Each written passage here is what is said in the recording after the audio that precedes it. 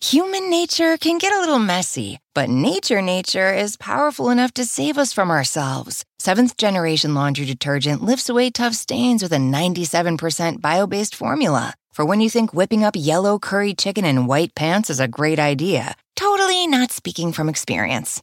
Let nature do its thing so you can feel confident doing yours. That's the power of Seventh Generation. Find Seventh Generation laundry detergent in fresh lavender and other scents at seventhgeneration.com.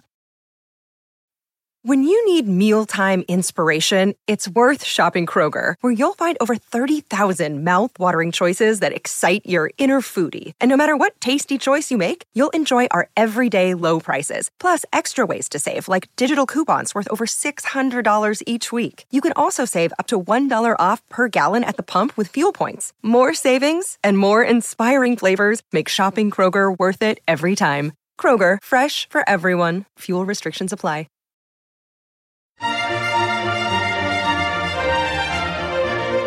Hello, and welcome to the Nutrition Diva podcast. I'm your host, Monica Reinagel, and this week we're talking about natural sunscreens. Anna writes, I've been seeing articles about making your own sunscreens from plant oils. But are these really enough to protect my skin from UV damage? And what about supplements that are supposed to act as internal sunscreen? Thanks to extensive messaging campaigns from the American Academy of Dermatology and lots of others, most of us are well aware of the dangers of UV radiation. Unprotected exposure to the sun's rays can lead to potentially lethal skin cancers, as well as accelerated skin aging. But before I dig into Anna's question about skin protection, let me take this opportunity to dispel a couple of dangerous skin cancer myths.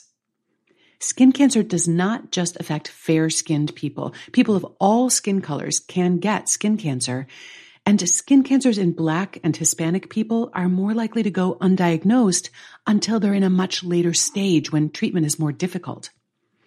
Another common misperception is that skin cancers only form on areas of the body that are exposed to sunlight. When checking your skin for suspicious moles or spots, be sure to also check the soles of your feet and other areas of the body that are typically covered, because they can be affected. And finally, if you do find a suspicious mole, you shouldn't wait until your next annual physical to get it checked out. Melanoma, which is the most deadly form of skin cancer, can become life-threatening in as little as 6 weeks. Now, covering your skin with clothing or shading your face with a hat can offer protection from the sun's rays. But for skin that's regularly exposed to the sky, diligent application of sunscreen is going to be the best protection. But recent studies have raised concerns about the chemical sunscreens that are most widely used in commercial sunscreen products. A study published in the Journal of the American Medical Association in 2020 found that the chemicals found in these products, namely avobenzone, oxybenzone, octocrylene, homosalate, octosalate, and octinoxate, are absorbed into the body when you apply them to your skin.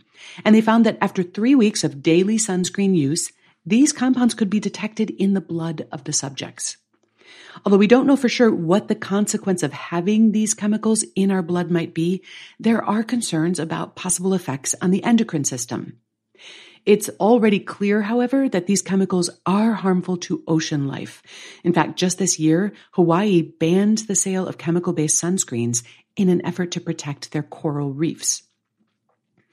In fact, the amount of chemicals that can be absorbed from sunscreen far surpasses the threshold that would require the manufacturers to do additional safety testing. But because sunscreens had been approved for sale long before those particular rules were established, they've been given a bit of a pass. After these studies documenting the rates of absorption, the FDA did go to the manufacturers and ask them to do additional safety testing, but they've allowed these products to remain on the market for the time being. In the fallout from all of this, it's not surprising that there's been a lot of interest in more natural sunscreens. Some in the quote-unquote natural beauty industry have advocated the use of extra virgin coconut or olive oil as a natural sunscreen. And in fact, these oils do have some capacity to filter UV rays. One study calculated an SPF rating of about 7 for both olive and coconut oil. Lavender and almond oil had an SPF closer to 5, but the recommended level of protection is 30. And this study also only measured protection against UVB rays. Subsequent research that looked at both UVA and UVB rays estimated that the level of UV protection from these natural plant oils was actually far lower than that. So simply basting yourself in olive oil is not sufficient to protect your skin. But what about these nutritional supplements that claim to protect your skin from the inside?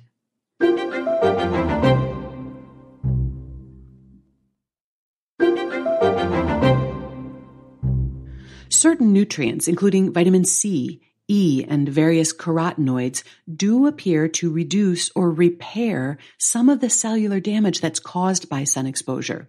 And let this be yet another great reason to include a broad range of colorful fruits and vegetables in your diet. The antioxidants that they contain may help keep your skin healthy and youthful.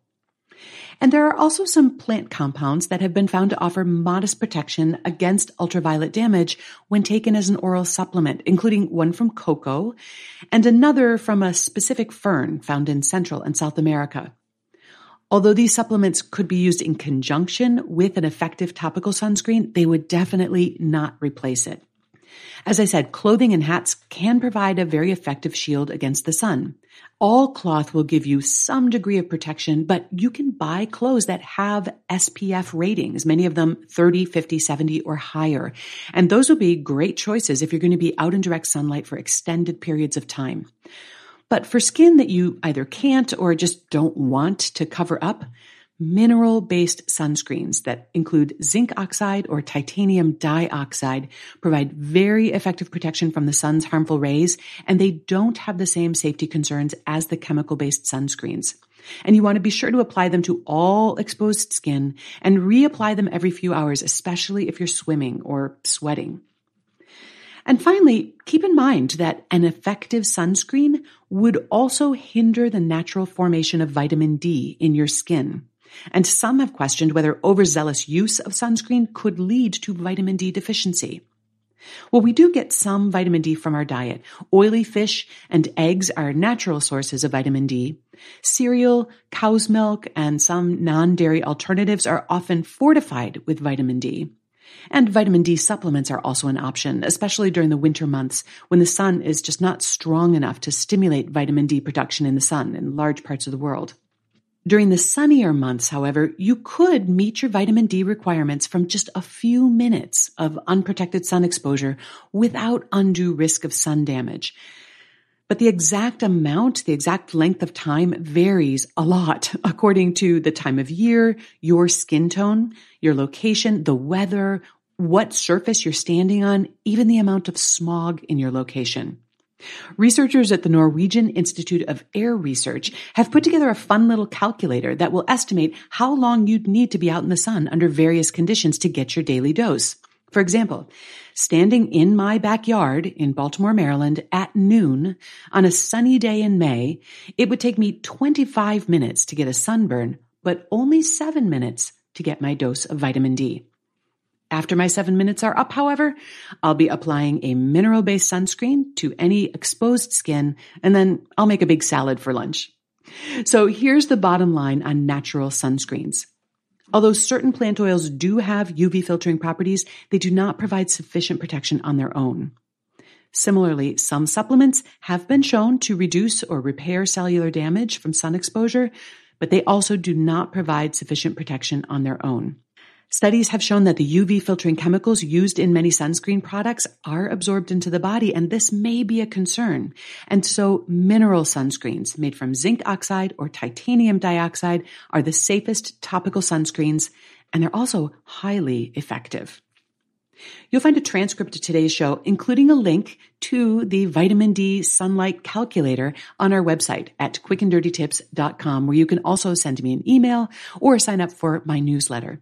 If you enjoy the Nutrition Diva podcast, I'd love it if you would give it a rating or a review in whatever app you listen to your podcasts in. And while you have your podcasting app open, Check out my other podcast with Brock Armstrong. It's called The Change Academy, and we talk all about the science of creating sustainable behavior change. The Nutrition Diva Show is written and researched by me. It's edited by Beata Santora. Our producer is Nathan Sems, and our team at Macmillan Audio also includes Michelle Margulis, Emily Miller, our intern Claire Freeman, and our director Kathy Doyle. Thanks for listening, and remember to eat something good for me.